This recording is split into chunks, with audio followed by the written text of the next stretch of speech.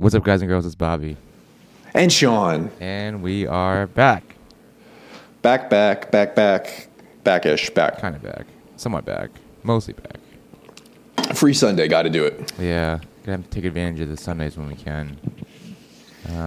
I got to say, I'm surprised. After reading the news in Seattle, I thought I was going to see like the background of a burnt-out fentanyl camp and some fires there, but I guess you're far enough away from the hospital scene that you're not impacted. It's pretty wild. I know exactly where that the homeless camp is, because like when we go to Harborview, which is like the county hospital in Seattle, it's like the like the sanctuary hospital or whatever. It takes like all the homeless people or whatever. When we drive up to Harborview, right off I-5, which is like the main corridor, you can see like it on like a hill, this homeless camp. But for those that don't know, last week there was like an explosion in this homeless fentanyl camp. Apparently there's like a drug turf war going on, and there's a bunch of like IEDs that like blew up and set like the woods on fire. Pretty wild. But it's pretty bad up here. It's been pretty bad for the last couple of years. I remember when I showed up here back in like 2020, and they still had the Chaz Chop thing going on. Remember that? Oh, I remember that. Yeah, the free autonomous zone, right? Yeah, the Capitol Hill Autonomous Zone, Chaz, if you will. But I remember talking to some of the residents that were up at Harborview, because when we are up at Harborview, we typically work on the trauma service. They used to do what they would call chop drops. When people get shot in the chop, they would just drop them off in the hospital, and then they'd have to like take care of them. So. That's got to be terrifying. I mean, you look at some of the cities around the country, like the jewel of California, San Francisco isn't looking too hot. New York City is bursting at the seams. And whether or not like crimes have gone up, I know they were generally down because of COVID. So it's hard to really, I think, conceptualize whether they've actually gone up or whether they're just getting back to the pre-COVID, normal rates.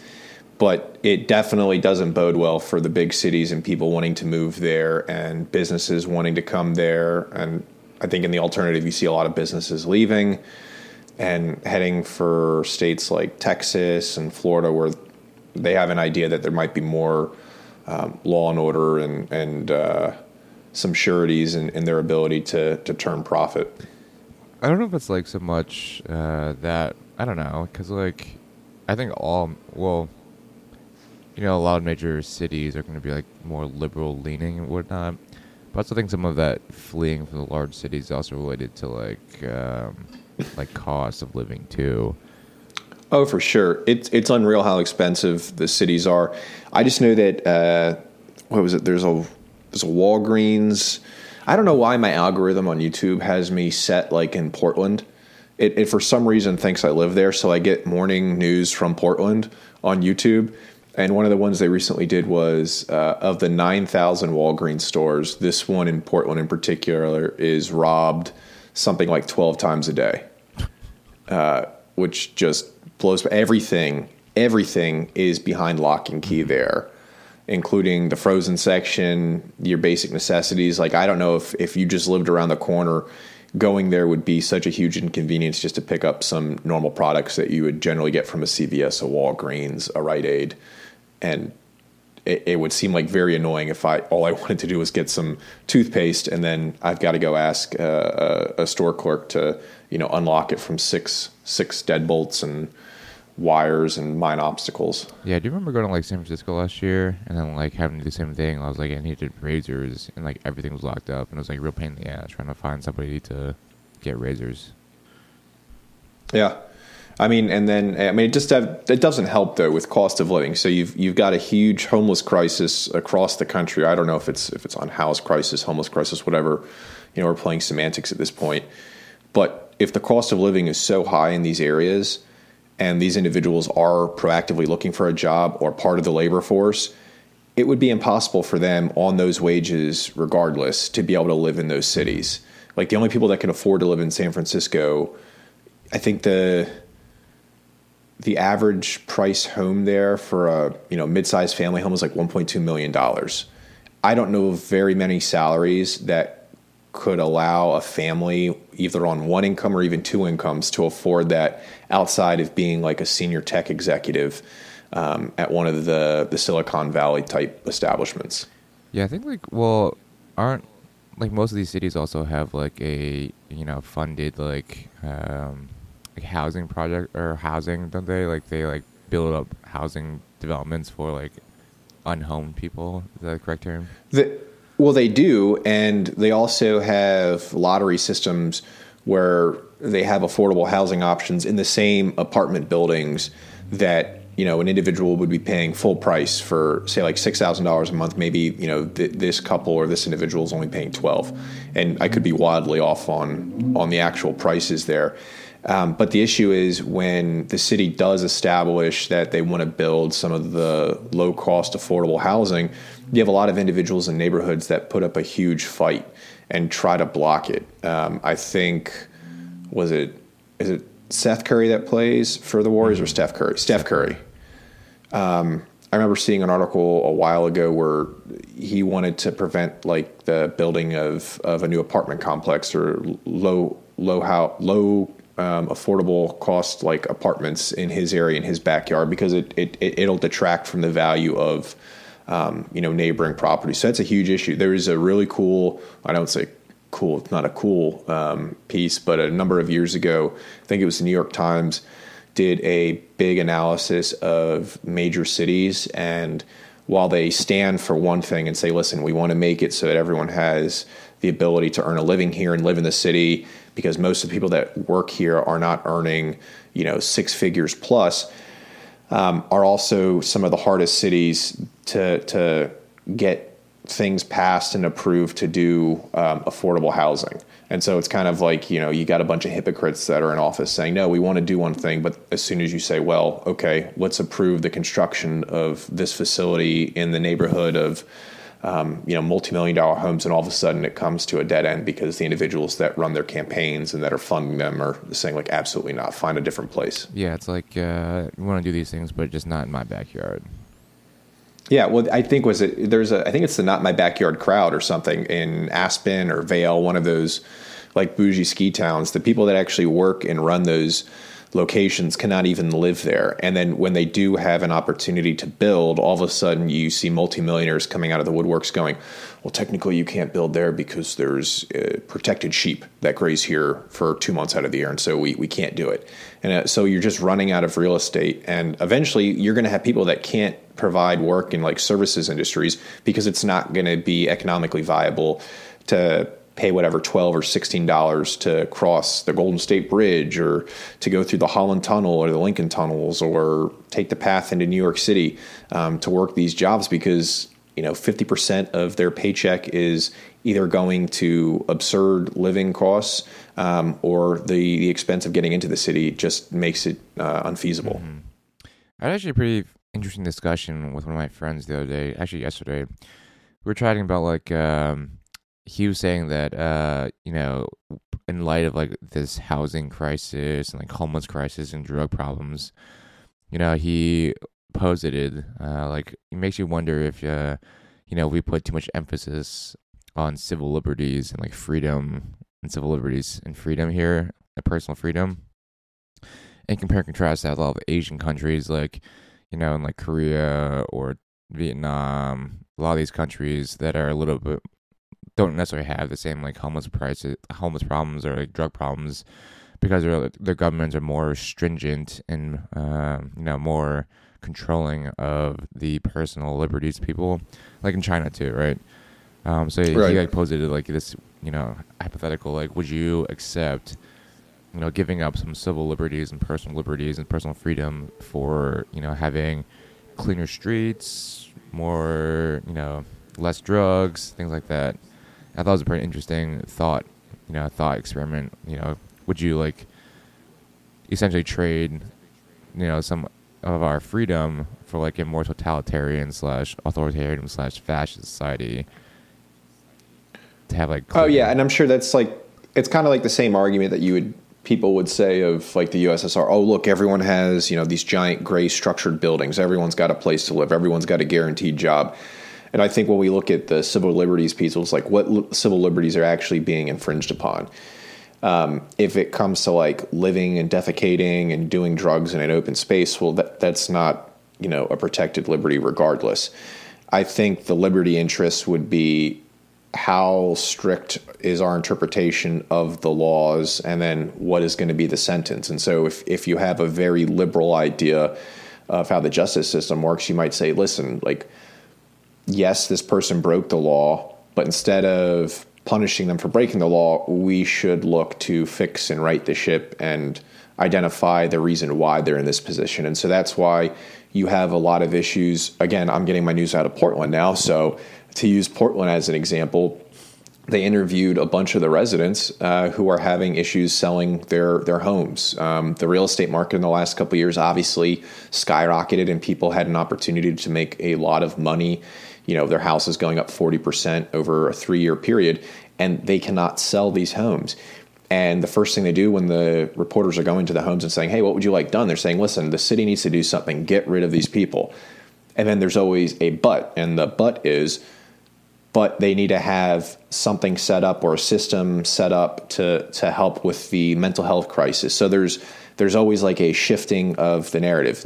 I don't think it's so much of a we need the big government to come in and curtail civil liberties. I think it's more we need the government to come in and hold people accountable. If you've gotten into a position like this, then you need to say, yes, some of that onus is on me, but you can't always shift blame and say, oh, it's because I didn't receive the necessary help at my last job, and so I was, summarily fired, or I'm battling addiction. Yes, that's bad, but in the grand scheme of things, it's strange that America seems to be the only country that has a huge, at least, media reported mental health addiction or mental health crisis. I don't feel like we see in any other country, especially developing nations and third world countries, anyone's talking about mental health down there, because people are working as hard as they can to put whatever they can in front of their children, to feed them, to clothe them, to house them.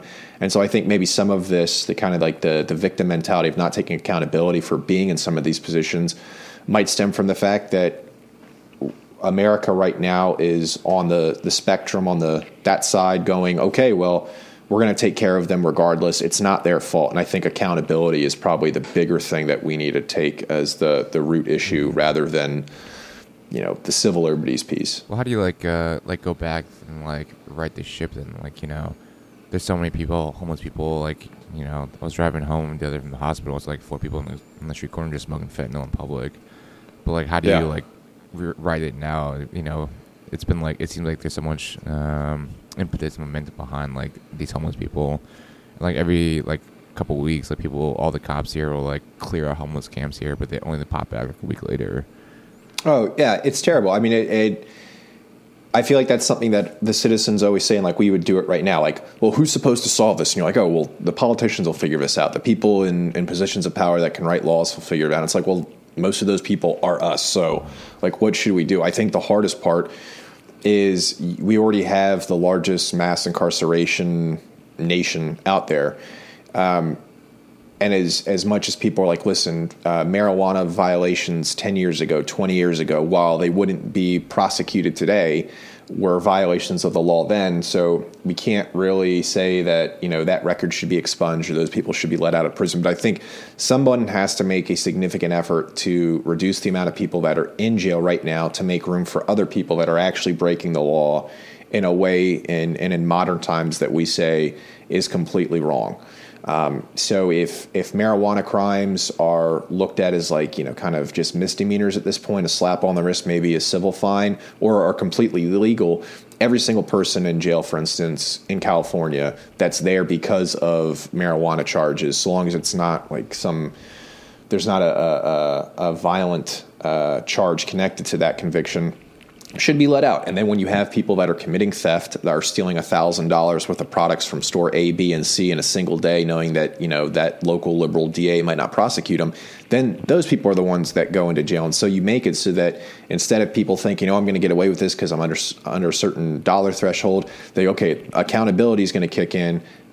I'm going to be held accountable. I'm going to go to jail. This is a dumb idea. I should do something else. But when you're incentivizing people to break the law by not prosecuting them for those, violations, then you're never going to get ahead of the game. People just, there has to be, I think, almost an element of fear. You have to fear your government to an extent. You maybe don't trust the government. You should also fear them a bit because they're the ones that can say what is right and wrong. And at the end of the day, if the justice system, looking at the Supreme Court, is more conservative, you're probably going to have a harder time if it were ever to reach that level in staking a claim to be let go. I wonder if, how do you think about this idea? Like, back in the 60s and 70s, they had the idea of like deinstitutionalization. So like, in like the 60s and 70s, they used to like institutionalize like people with mental illnesses, drug problems or whatever. I wonder if like that we should go back to those kind of days because clearly a lot of the homeless people have like mental issues, right? So instead of like sending them to prison, maybe we should send them to like a mental institution where they get treatment and are forced to be there. But like, would that like be like a civil liberties and like personal freedom, like infringement on personal rights if they're institutionalized for like mental illnesses?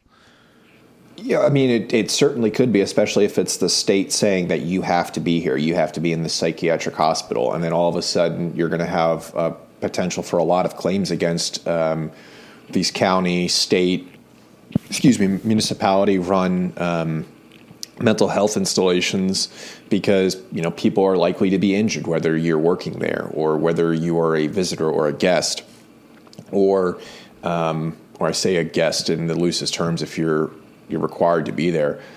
But that is something that, maybe you look back in history and say, listen, the 1800s and 1900s kind of era of these insane asylums that today we look at, and it's kind of horrific to see how patients were treated. It's like, listen, I think modern medicine has come a long way, but there are some people that need to have a closer eye and more attention paid to them. We have practices and developed techniques in order to treat some of these symptoms.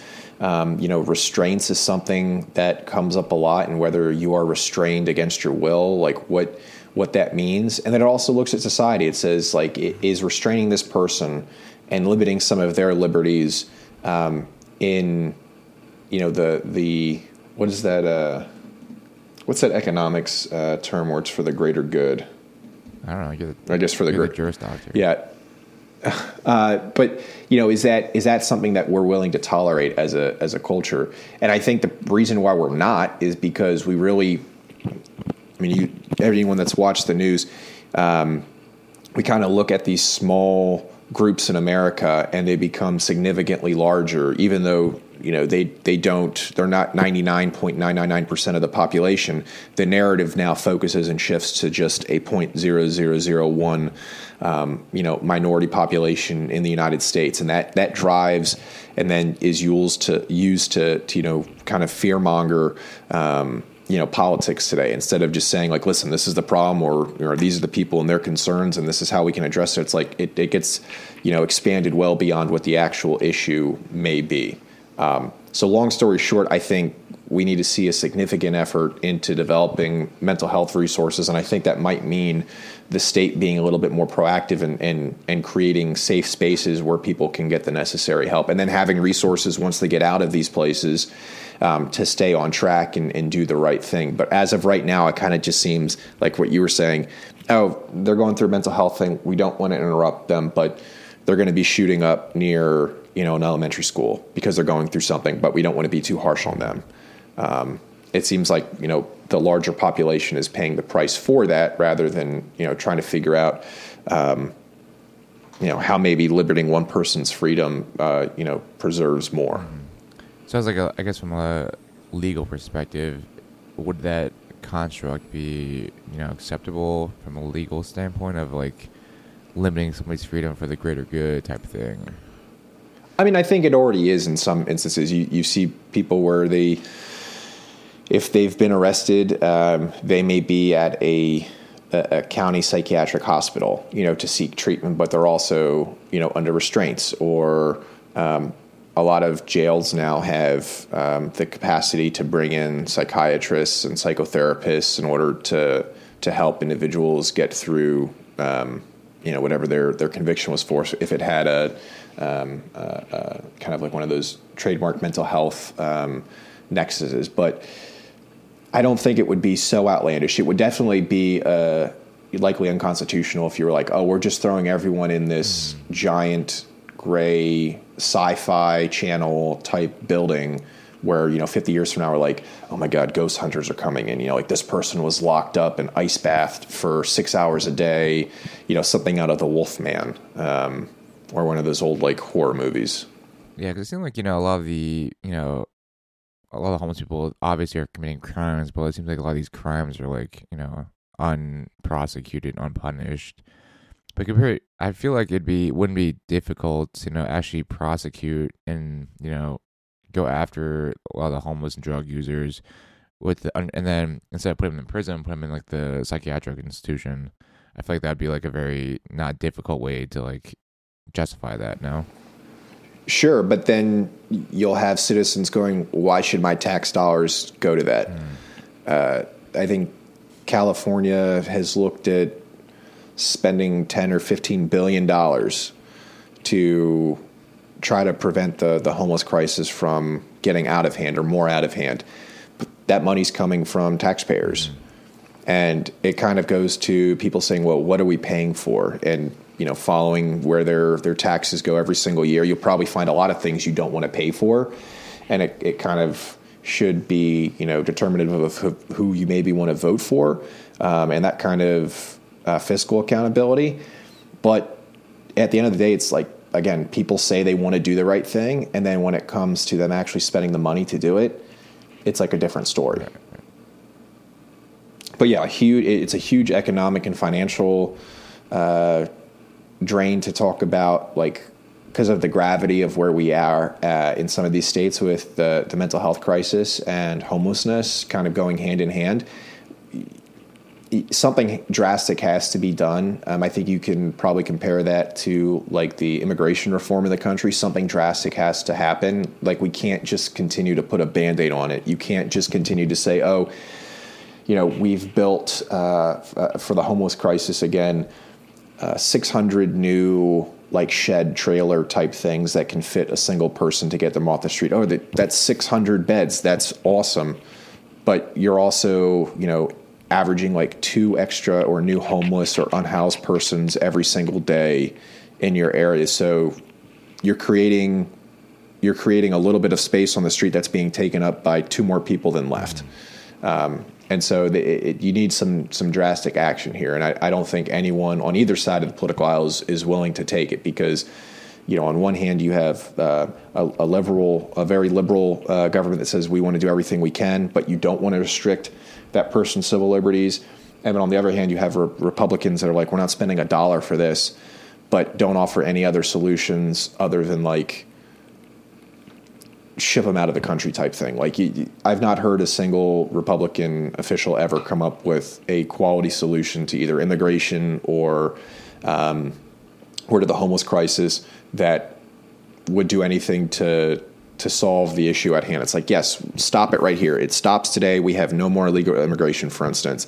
Okay, well, we have, 12 million, 20 million individuals living in this country that are undocumented. Like, you have to create a pathway for citizenship. And then when it gets to that point, they're like, we don't want to talk about it anymore. It's like both sides are going to have to eat some crow to come together. And that's where, again, we talked, for years now about the extreme polarization of politics in the country. Like there's a middle point. You just have to get to it and not be a jerk to recognize that. When are you going to run for office, John? With these tattoos, I don't know, man. And I think I'm going to alienate a lot of people with the next thing that I want to talk about. What do you think of lions, not sheep shirts? I saw someone wearing it in Costco the other day, and like I had like a visceral, just like, I cannot believe, I hate. Like Dodge Ram drivers, I guarantee you have about 5 or 6 T-shirts that say lions, not sheep. Or the sheepdog type thing. Yeah, I can't. It just like, and the people that are always wearing it, like you can picture them in your head. At no point in your life would you ever say, like when a conflict arises, thank goodness that person's here in this instance right now. Like, this person's going to stop whatever that issue is. Oh, there's a terrorist attack. Where is he? Lions Not Sheep guy's charging the way. That's him. Like, he's our, he's our savior. Like, nobody's ever thought that. So when I see people wearing these shirts, I'm just like, what prompted you to wear that? Like, what do you expect? Because you get dressed, you want to look good in public. What did you think people were going to do when they see that shirt? Like, oh, wow, here.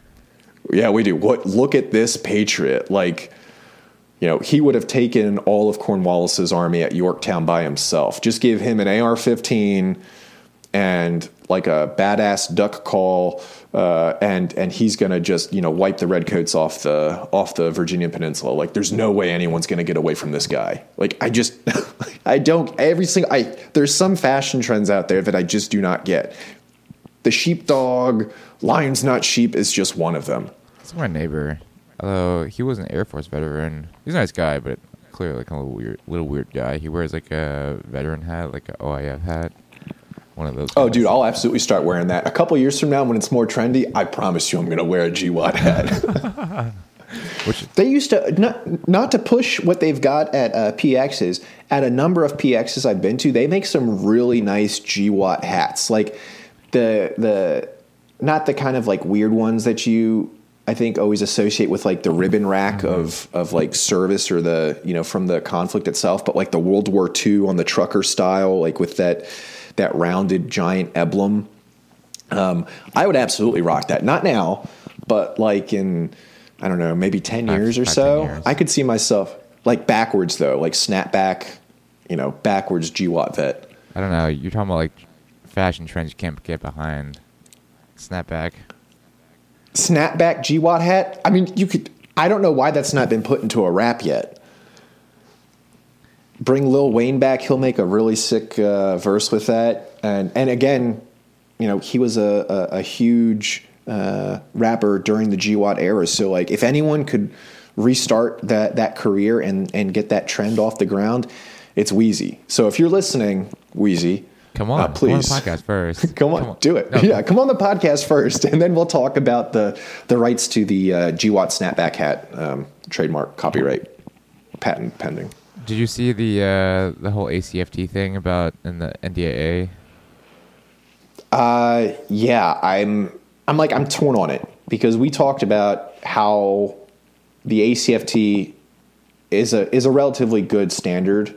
The weights are pretty low and pathetic, but the test itself can be challenging and I think has more of a whole body feel to it than the APFT.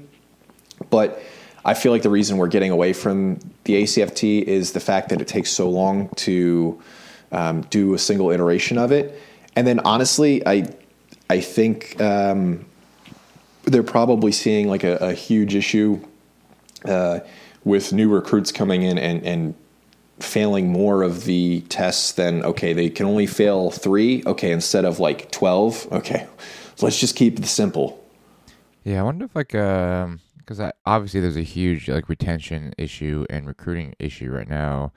Do you think a lot of it stems from that physical fitness side, or is more so our, youth are just not interested in being, institutionalized?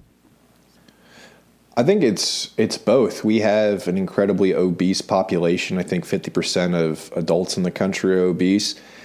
Something like 30 or 40% of military-aged recruits are overweight. You don't have gym classes anymore in a lot of schools that actually will fail someone for running the mile in under like 15 minutes or something, like as an example when we were growing up. But you also have an issue with pay. And, anyone that has been in, that's gotten out, knows that you can make significantly more out of the Army than you can in. And so there needs to be some way to incentivize people to want to join. And I think a lot of people still join because they're patriots. They have a family member that served. But there was a report that came out a couple weeks ago, I think after we did our podcast, that a lot of veterans are really hesitant to let their children join because they don't like the direction that the Army, the Navy, the Marines are taking. And I think the Marines are actually the only branch that's not had like a huge retention and or recruiting problem. And so I think a lot of it also goes to messaging. The Marines are still advertising that awesome. They've not changed their uniforms in 200 some odd years. Like, it's still that awesome, nice looking dress uniform. The Army's like constantly changing the uniform. It looks like crap. Like, just stick with one. Don't change it again. Like, nobody cares on your OER bullet 50 years from now that you changed it from OCPs to ACUs to whatever the next variety is going to be. I think the Army just needs to go back to like Ranger SF recruiting, which you can definitely make, gender representation there because you have female members in the 75th. You've had female individuals pass SFAS. So that completely gets rid of that argument that, it's not, advertising to a subset of the population, but it needs to be a badass recruiting message. You need to look at the Army and go, this is a killing organization. That's what you do. Yeah. You just want to kill the other guy a lot. The Marine recruiting ads have always been awesome. I love watching the Marine recruiting ads on TV. Yeah. They're awesome. They're sick. They're bad. I remember the one when I was in maybe elementary school and middle school. It showed a guy killing dragons, like mountain climbing. Never mind. What? It showed a guy like mountain climbing, and it was like the Tom Cruise MI2. And as he's getting to the top of it, another Marine reaches out, grabs his hand, pulls him up on top of one of those giant cliffs, like in Arizona, which I think is the only place in the country where we have those cliff faces that kind of just rise out of the desert. And then he stands up, and the next thing you know, he's in his dress blues, and he takes the sword up to his face, and you're like, that was badass. I thought the Army was on track with that a couple years ago when they showed like Rangers in action. And then before, the guy that starred in like Ant-Man and the Wasp: Quantumania, who's that dude? Someone like alleged that he had like sexually assaulted them, and I think it's come out that like that wasn't the case. But regardless, the Army pulled all of the commercials, and that commercial series had like, images of D-Day, images of people showing up for the first time at basic, and it was like a historical representation of everything that the Army has done and where it's going. Like, that was a cool, badass campaign to get people to join. It's like, I don't know what we're doing now. Just show artillery pieces going off, show dudes doing free fall, show combat divers getting out of the water, like, Navy SEALs, who's going to carry the boat hashtag, but don't make it. What's your warrior? SIGINT, or, you can be a cook in the Army. Those people have their roles, but if the Army is a combat organization, show combat. Don't show me all of the stuff that, gets the bullets to fly with supply. Like, I just want to see combat. Yeah, it's like every other branch has kind of gotten it. Like in the, the Navy, their advertisements are all for either like pilots, like flying, or like SEALs. The Air Force is similar. It's like you have pilots. Or giant fleets. Yeah, or fleets. Or like a fleet shot. Like, that is the most... Lame. I mean, it is, but it's powerful. Like, yeah. when you see an entire fleet going of 2 or 3 aircraft carriers, some battleships, destroyers, cruisers, and a submarine leading the way, and it pans out, you're like, nobody's going to mess with us. And then you show the Army, and it's like, a cook. I was really into umbrella technology as a child, and here in acquisitions, I get to make parachutes. Like, cool. I was really into quartermaster, or I don't even know what ordnance. I don't even know. Like, see, that's what I don't know, and I don't care. Like, it should just be, I jumped out of a plane because I was so into umbrellas. I used to jump off my house with an umbrella, and I broke my leg twice, but here I am, 82nd, go. Like, that's the commercial you need. Yeah, it's like the Air Force has good commercials too now, where it's like, you fly, or you're, a PJ. A PJ. That's it. Yeah, the Air Force has more combat-oriented commercials than the Army does. Like, it does not make... The Navy is more combat-focused. Like, branches that have had the least amount of combat exposure in the last 20 years somehow have the most combat-oriented advertisements over the branches that actually do it. Yeah, I'm looking at the recruiting numbers right now. Looks like we are... I'm going to look at this. I think the Army is having the worst one, because it seems like the other branches are doing better in terms of recruitment. or that they also have a better opportunity when they get out of the military. Like, think of the skills that you have in the Army. I think the Army's phenomenal. I've had my undergrad and my postgrad paid for. Like, the most kind of privileged educational experience probably anywhere in the world. That, like, cannot thank the military enough, and for what I got to experience for 8 years.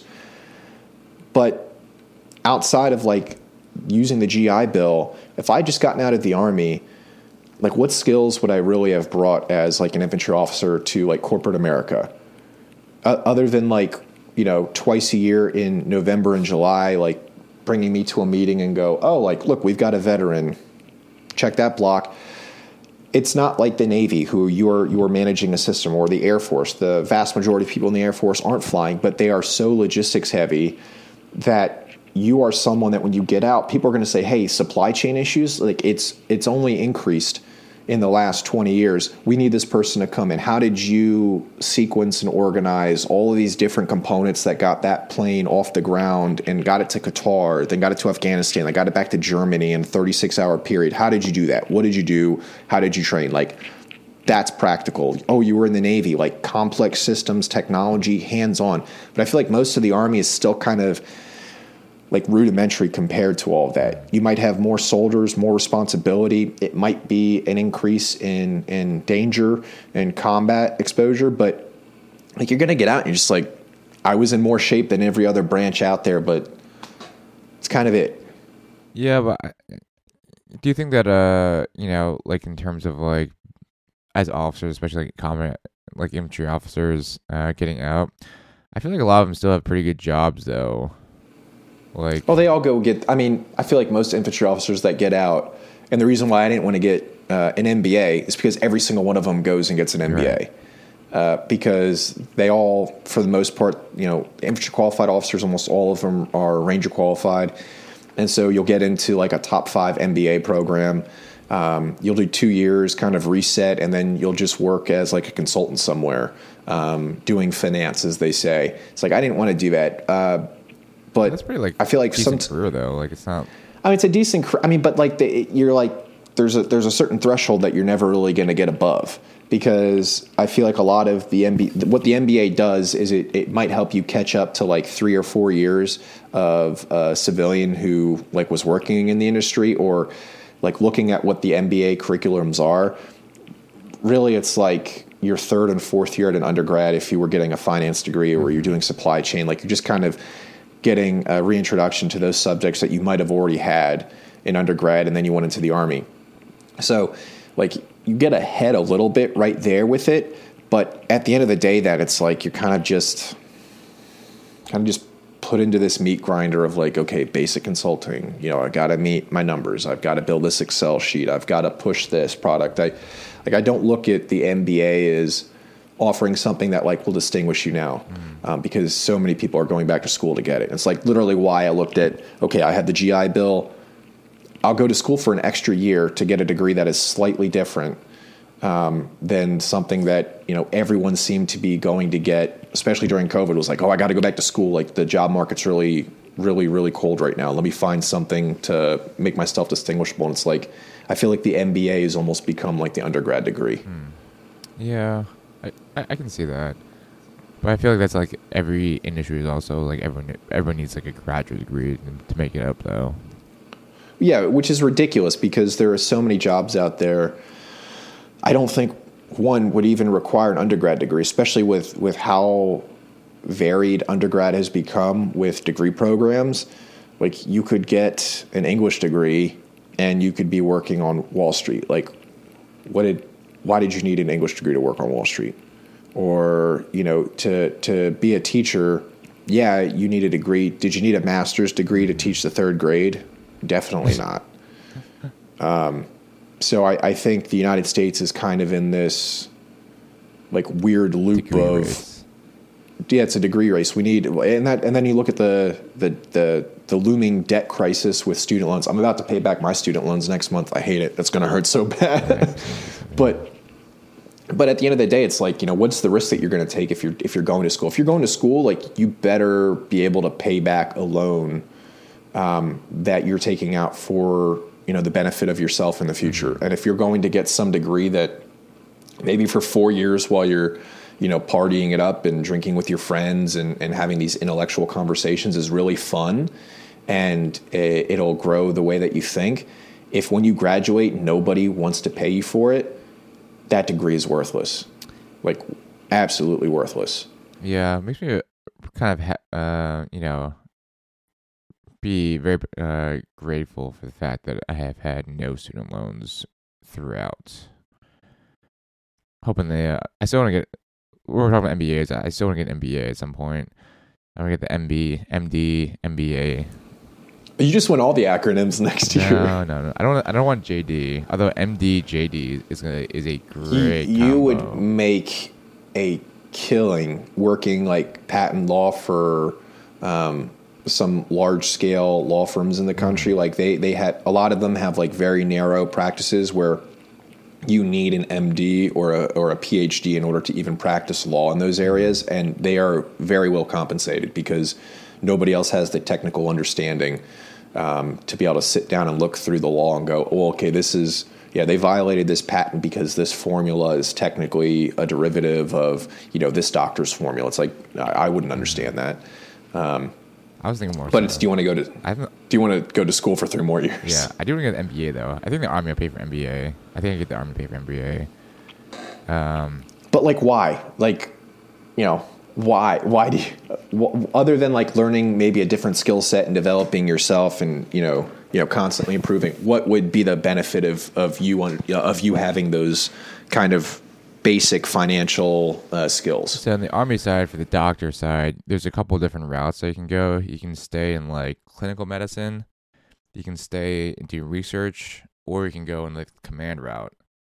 So in the command route, you end up becoming like a 06, 07 general officer type level to command like hospitals, to like command like regions, and like manage large like health networks, whatever. Which, maybe in the early career, I would definitely stay on the clinical side. But I think, like, long term, like, after, like, when I get towards the end of my career, maybe transitioning in towards the more organizational leadership side and getting an MBA. That way, when I transition out, become, like, a CFO for, like, a large, Well, so, like, that goes back to the skills that you would need in order to run, like, a large network like that. I feel like having watched some videos from like the Harvard MBA series where they bring in and they have, people from all around the world that some of them, run multi-million-dollar companies and are now students. They say like, okay, you need to do X, Y, and Z. And you get into a group and you talk about it.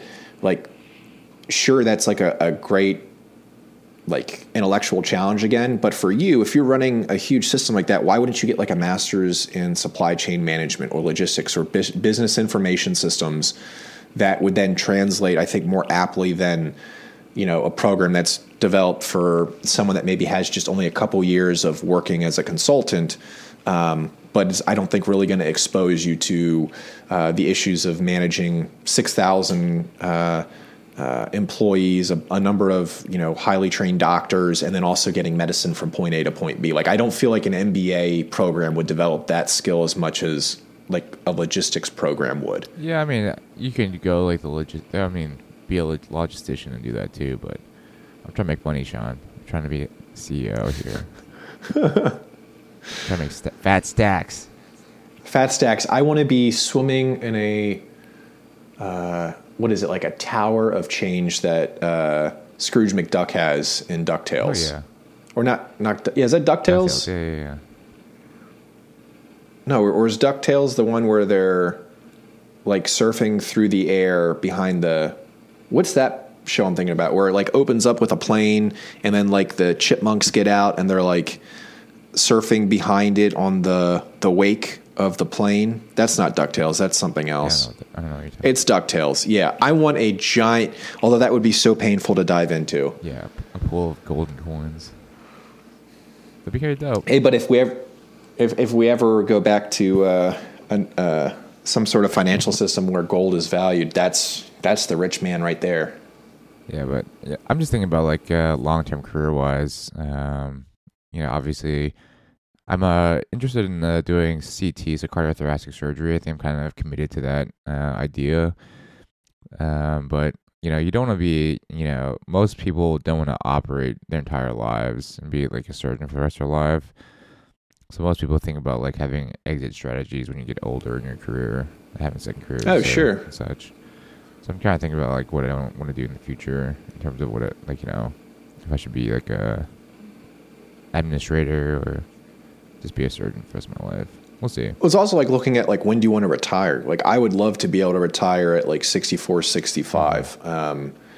And so having like no pension from the Army for 8 years and then going to school for another 3, it's like, I feel like I'm just starting my life now at 33, 34, 35, instead of 26, like most of my peers. So it's like, I have to try to stack something in.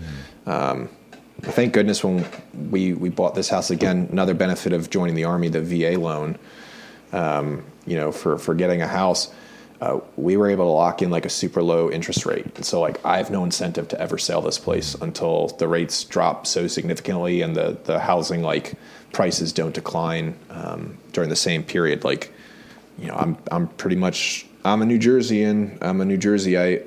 I got my tracksuit and I go to a local Italian bakery once a week. So I'm all set. Are you going to run for office? I don't know, man. You should. I'm honestly like really disgusted by Congress at this point. There's so many people that go there that I have a lot of respect for, but they're not the ones that are ever highlighted that should be highlighted to make change. It's always, again, we're like Marjorie Taylor Greene. The amount of time that both Fox News, MSNBC, CNN have talked about her and her antics and literally hasn't brought a single thing to Congress, hasn't introduced a single piece of legislation that's gotten picked up, in the same way that like AOC hasn't brought a single piece of legislation that's been successful on her own. It's like we have these firecrackers in office that are just there to, make loud noise and not get anything done. Yet there are people in Congress that, like Representative Jason Crow. I have liked that guy since I was in Colorado when he was first running out of Denver. Another former infantry officer was in the 75th, was part of the President Trump impeachment process because he got a JD. And he was just on an oversight committee looking into the withdrawal from Afghanistan. Like, that guy's sensible.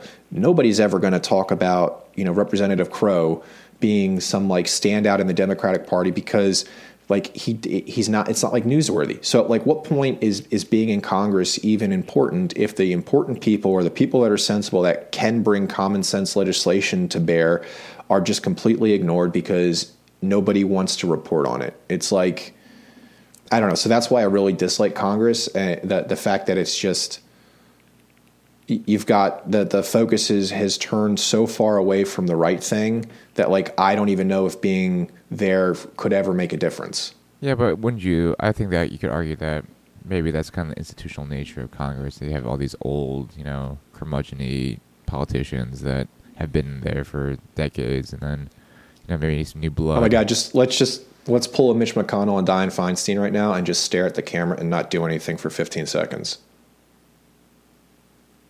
This is terrible content, but this is terrible content. We got 6 seconds there. But I mean, yeah, like the age, here's a question. You've got like kind of forced retirements in the military. Pilots are only allowed to fly to a certain age in anywhere.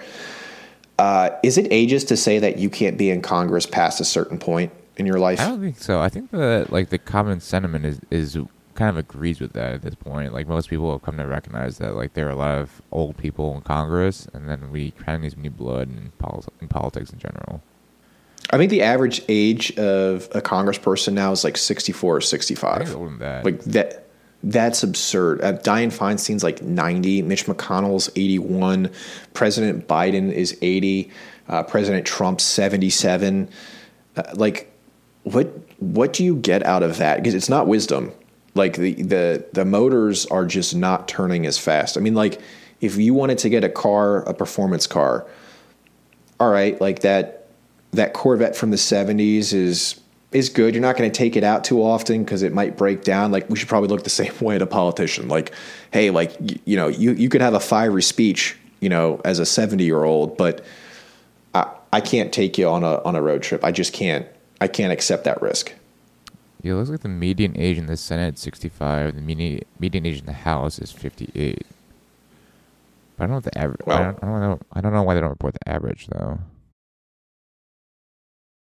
Anyways, but yeah, I think we should encourage young people to run for office. Well, it's hard too because especially then for president, I should say, like, you have to be 35 to run. I feel like Congress should also have an age requirement of like 25 or 26, like when you can rent a vehicle. Mm-hmm. Like we entrust you enough to rent a vehicle, you can run for Congress. But conversely, the presidency, you should not be old enough to collect Social Security to run for president. And one of the things I don't understand is, like, America loves young prime ministers and foreign heads of state. Like, America really loved New Zealand's prime minister. Like Norway's or Sweden's or whatever. Canada's, they love Macron from France was pretty young. And it's always like the older ones that are outside of America, people always take issue with, like, Boris Johnson, not liked for his politics, also old. The former head of Italy, old, creepy, not very well liked, and embroiled in legal issues. Like individuals like that, we always attack as being like, this weird old man, like crazy old man. And then you're like, well, what about our politicians? And they're like, oh, no. Like, they're American. We know they're on the up and up. Like, it's just, I don't know. It's nuts. Again, it's like we put blinders on to the issues that are here for the same things that we criticize others for. Yeah, I think there's something to say about the old, politician in America and how, we have Trump and Biden that are running, and then you have RFK, who's also kind of old too, but yeah. What happened to, like, the JFKs, the Barack Obamas? I don't know. I mean, you have to have, like, a social movement behind you, and I don't think anyone's going to get that unless, like, a mainstream media, like, presses in. Like, for instance, Tim Scott, I think, would be a good candidate for the Republicans. Mm-hmm. He's younger, he's sensible, he doesn't have any of, like, the extreme baggage that, like, President Trump, Governor DeSantis brings to the table. For the Democrats, I think you'll see more people kind of throwing their hat in the ring, but even like a Senator Manchin, right? Like, that dude's old. Like, so he's not President Biden old, but he's still very, very old. Who's the senator out of Arizona? Not Gillibrand. People don't like the one that, like, people followed into the bathroom because she tried to have, like, a coming together moment with the Republicans. But, like, very far left protesters followed her into the bathroom and were screaming at her and protesting her. Like, she could have been at one point a good candidate for presidency, like a very middle of the road. But the liberal media doesn't want to get behind her because it's like, it's not the extreme side that gets the ratings up. The one that's going to make a statement that is going to have Republicans freaking out and generate more ad revenue. I think that when we get to that point, maybe we'll have a younger person in office when, we're not driven by the bottom dollar. Also, I was talking about, like, a younger PM, Trudeau, blaming stuff on, like, American right-wing extremism for the stuff that's going on in his country. Oh my God. Like, sacre bleu, Canada. What the hell? Just stick to your poutine. Like, nobody cares. Don't blame us for your issues, okay? Like, your maple syrup isn't as good as the stuff you can get in Vermont. Your poutine, I guarantee you, I'm going to be there in a couple of weeks, so don't arrest me, but your poutine is not as good as some of the gastropubs in New York or even in Savannah. And your skiing, you have Whistler. That's it. Yeah, Quebec. You have Whistler. We have all of the Pacific Northwest, all of the Rockies, all much better. We don't have a single road that goes through. We have many a road. So the next time that I hear Canada blaming stuff for the United States, I really hope was it Trey Parker and Matt Smith from South Park re-release a Blame Canada song, because it's completely uncalled for, and I'm offended, sir. I'm deeply offended you would blame us for your shortcomings. Yeah, Canada is just essentially, North America or North USA, I guess. Oh, no, do not insult the United States like that, because you know what we have here? We have winners in America. When's the last time a Canadian team won the Stanley Cup? I don't know. Your whole country is about hockey and curling, yet you don't ever win. I don't even want to be associated. In fact, if we could take North America and do some sort of rift and just make a giant conveyor belt that then pushes that place north, let's bring Greenland in. I'll replace Canada with Greenland. Canada will get into a much colder environment, so all of those forest fires that are coming up there that is turning my air orange out here gets replaced by Greenlanders, and the Canadians can enjoy a much cooler climate, which is what they've always wanted. But stop blaming America. I do not. That is not America Junior. That is not our northern cousin. If it is our cousin, it's that weird one that you were definitely not inviting to the wedding, and then somehow 5 years later at someone's funeral you're going, oh, I can't believe I forgot to send the invite. We totally missed you. Sacre bleu. Well, sacre bleu. Your cheese curds suck. Go to Wisconsin for better. I don't know what to tell you. True. Good point. Anyways, what are you doing in Canada? I got a buddy's bachelor party, which I'm excited to see him and see some people I haven't seen since I graduated undergrad. But Canada, I was like, where in Canada? Canada? Man, why Canada? Where in Canada? I'd love to. Was it Ontario? That's a city. You're in Toronto? No. I'm going. Am I going to Quebec? There's only three cities in Canada that you could potentially visit. Okay, let me look at my flight itinerary. Quebec. This is so bad. Or Montreal or Toronto. Maybe Montreal. Okay, Air Canada. Flying Air. Oh, great. I'm about to get picked up when I get there. Montreal. I'm going to Montreal, which is even better. I'm going to the French part of Canada. That Canadians don't consider as part of Canada. Yeah. Montreal's nice. I do like Montreal. I'm excited to go. I mean, it looks pretty. They've got that river that goes through it. I was reading a lot about the fur trade, and I used to watch that Frontier show with Jason Momoa. So I'm very familiar with some of the cool history surrounding there, as well as the American history with French and Indian War and all the fur trading that went up there. I mean, it's a sweet place. It looks pretty, but I don't want to be judged for being American and in Canada. I mean, I won't care, but I don't even want people thinking they have the privilege of looking down at me for being American. We did love. You don't even have that right. We did love Montreal when we visited Montreal, which Christina and I did back in 2019, 2020-ish. I'd like to go to Vancouver. Vancouver looks really cool. Yeah, Vancouver's really cool. We still have yet to go, mostly because it's such a pain in the ass in the Army to do anything Oconus. I remember when I was a second lieutenant and stuff. To go Oconus, I just said I was gonna go Oconus. I'm doing this bullshit, and now you have to do all this you have to get security clearance approval. You have to go through the security office here in Madigan to get approved to go Oconus. To go to Japan last year, it took me about a month to navigate the process to get all the approvals and shit. I truly don't understand how when I was a second lieutenant, I could literally just say I'm going to this country and then peace out. I went to China. I'm just trying to as a which first I'm lieutenant. sure it was fine. You're still being investigated. You don't know this yet, but they've been looking into you. Did I ever tell you the story when I came back from China when I was a first lieutenant? I got debriefed by CID for a while. Did I tell you that? No. Yeah. No. Well, I think I was still in the 75th too, so maybe that was part of it. Why? But they had a meeting. They debriefed me and oh, what'd you go do? What'd you do there? Blah blah blah.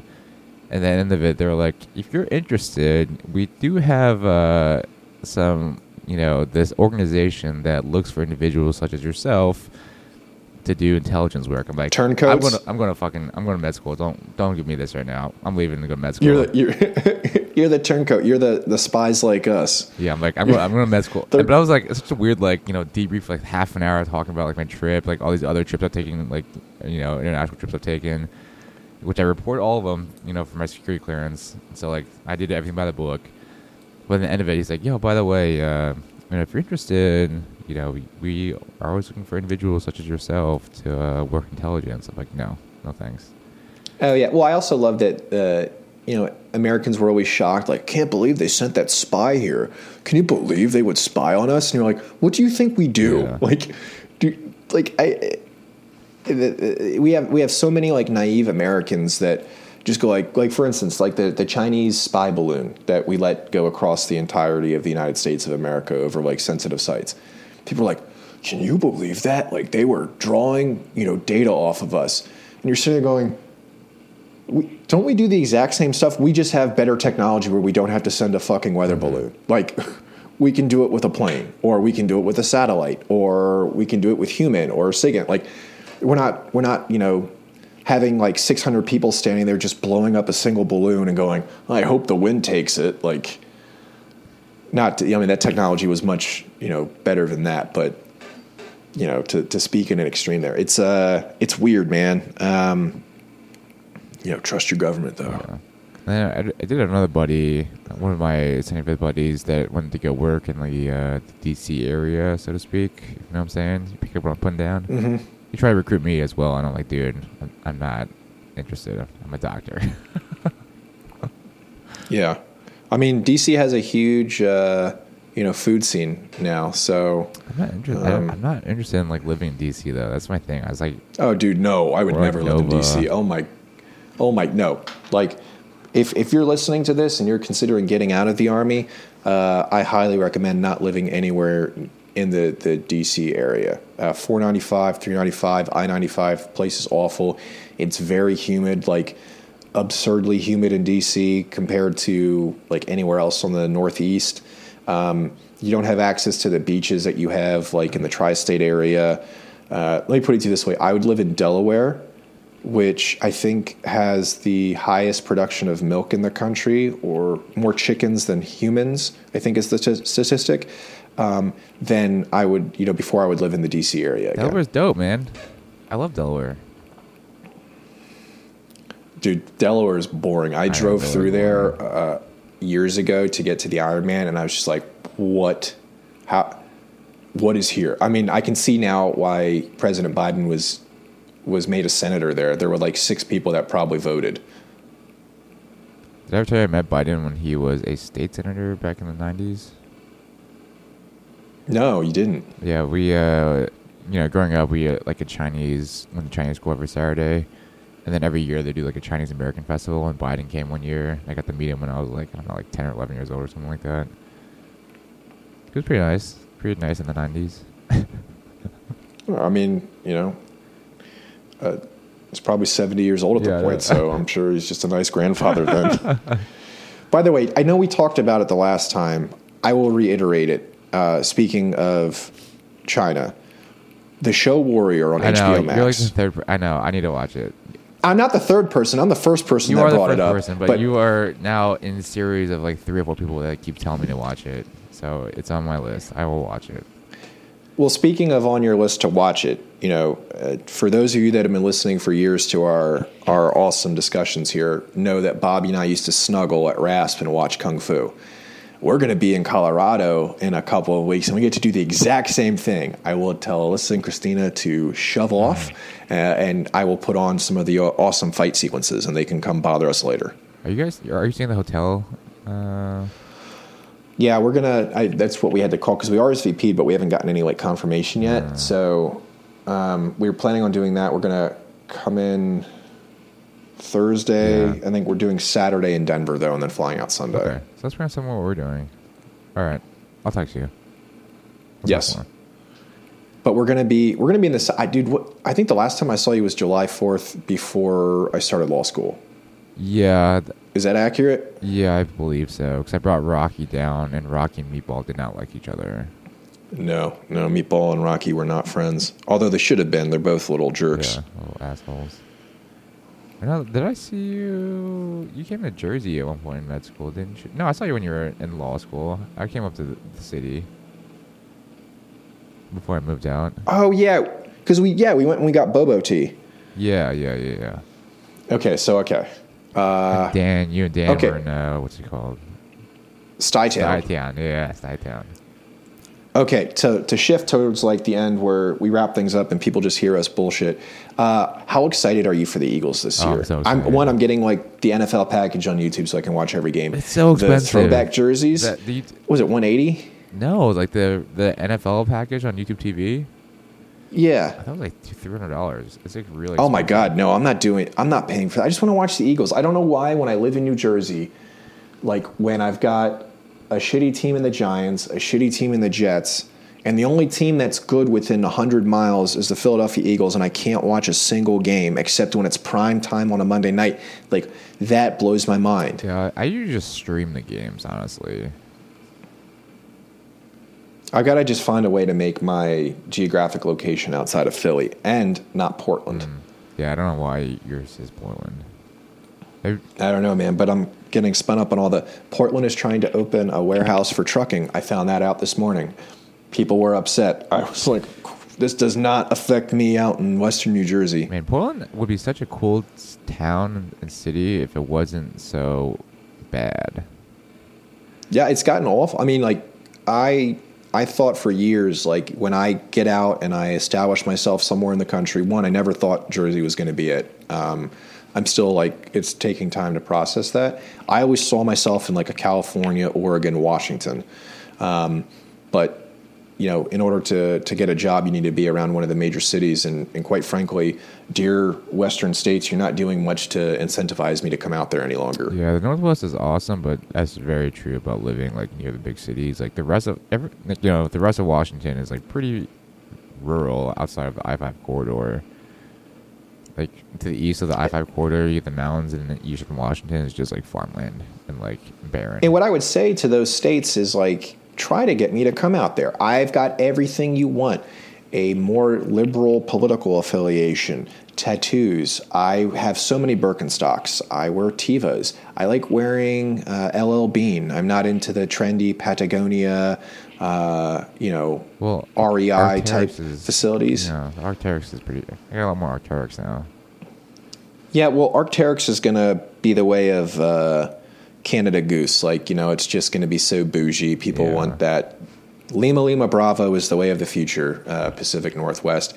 But I've got everything you want, all right? Like, soft features. I don't look like I can fight. Like, these are the things you want in a citizen. Like, invite me. Just clean your streets up, man. Like, I'm not going to push my kid around if I've got to, like, you know, step over and worry about my toes getting stuck and getting a toe hurty from a fentanyl needle.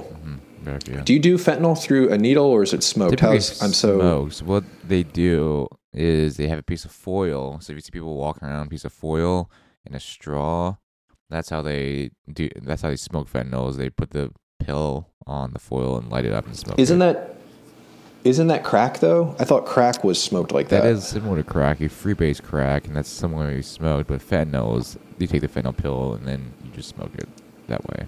Oh, but I thought fentanyl was like injected, like because it's like don't people get that for like surgeries? Yeah, so fentanyl is like a synthetic opioid.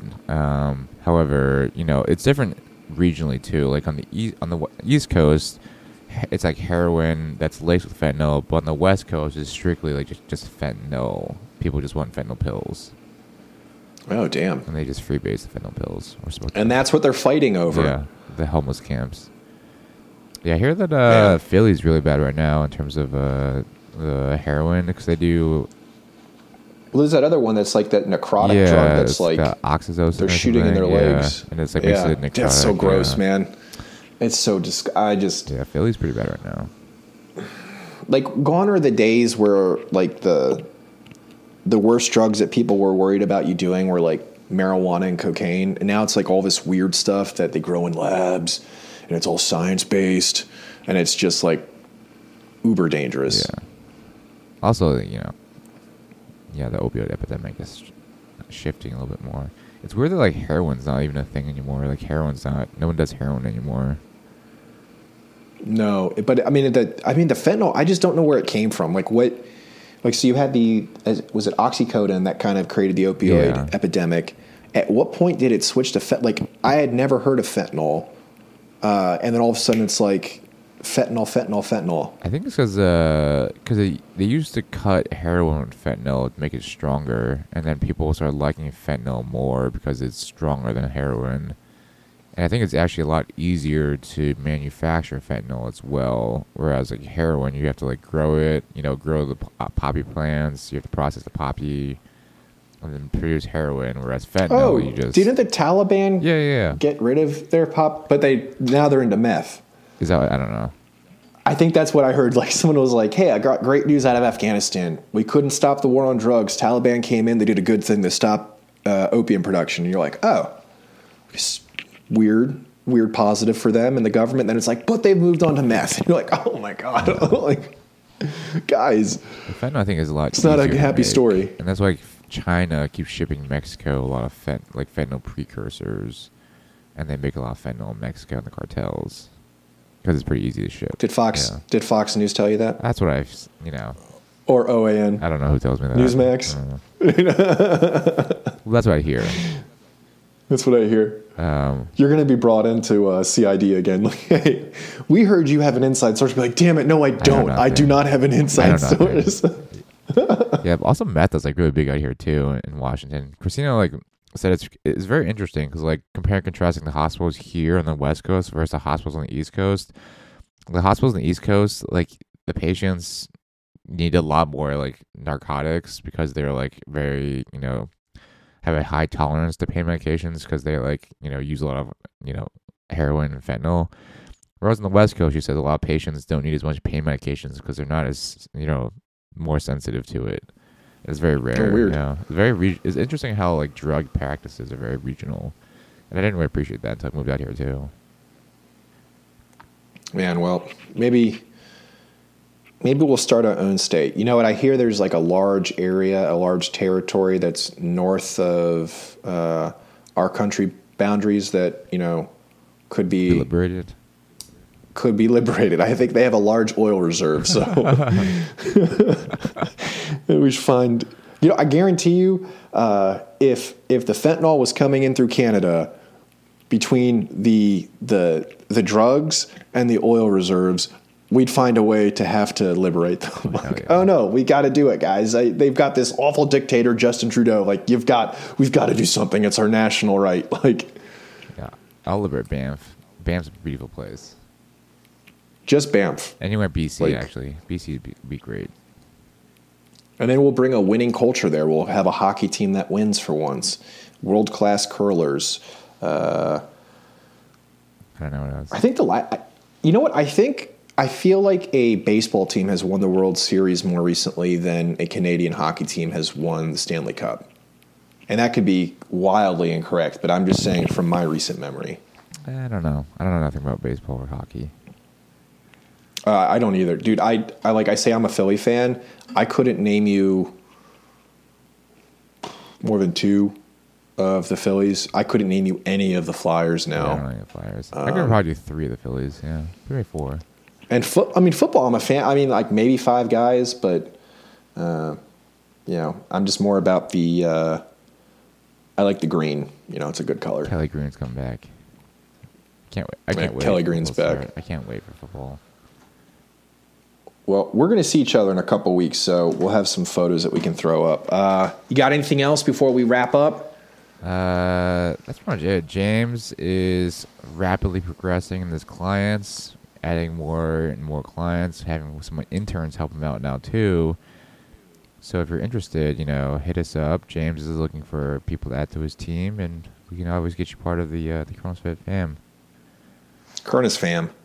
That's about it. And we'll announce the Cronus Scholars here in the next week. So thanks for applying. Stay tuned. Thanks to I think this is our highest application pool yet. So super thrilled we'll announce those guys or gals coming up and continue that kind of legacy that the former Cronus Scholars have developed. And the app is coming. It's coming. Oh, yes. I'm one of the things that's holding it up now. I've got to finalize all the legal drafting that goes into it. So that I will get done. I'll use my degree. It's worth it. Yeah, we're coming with the app. It's coming. It's coming. We're in we're doing some more testing, but it's coming. It's getting there. Yes. Yeah, we've been saying it for a year, but like we mean it. Like I really mean it. All right, guys. I think that will end it for us.